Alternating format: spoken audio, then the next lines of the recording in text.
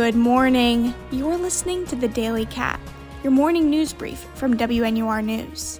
I'm your host, Ellie Stevens. It's 9 a.m. Central Time on February 12th. Here are the headlines to start your day. On Sunday, Northwestern men's basketball defeated Penn State in a close match with a final score of 68-63. The win comes following their victory against Nebraska last Wednesday, which the Cats secured with a 12-point lead. The Cats are winning across the board this weekend as women's lacrosse also emerged victorious against number 5 Syracuse in their season opener. The match was a tight one with a final score of 18-15.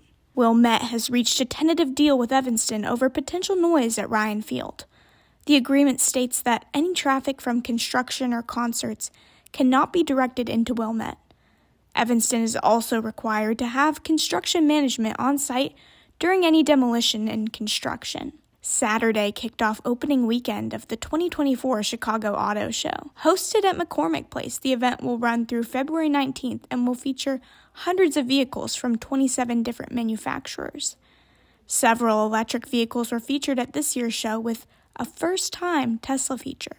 In politics, Joe Biden's personal attorney announced Sunday that he went to the Justice Department to register concerns over what he viewed as unnecessary digs at the president's memory. The special counsel was just investigating whether the president mishandled classified documents as a vice president and senator, but ultimately found that no criminal charges were warranted.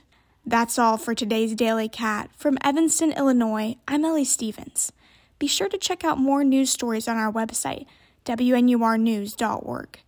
Make sure to catch our next newscast tonight at 6 p.m. at 89.3 FM or at WNUR.org. Thanks for listening, and we'll see you tomorrow for another edition of The Daily Cat.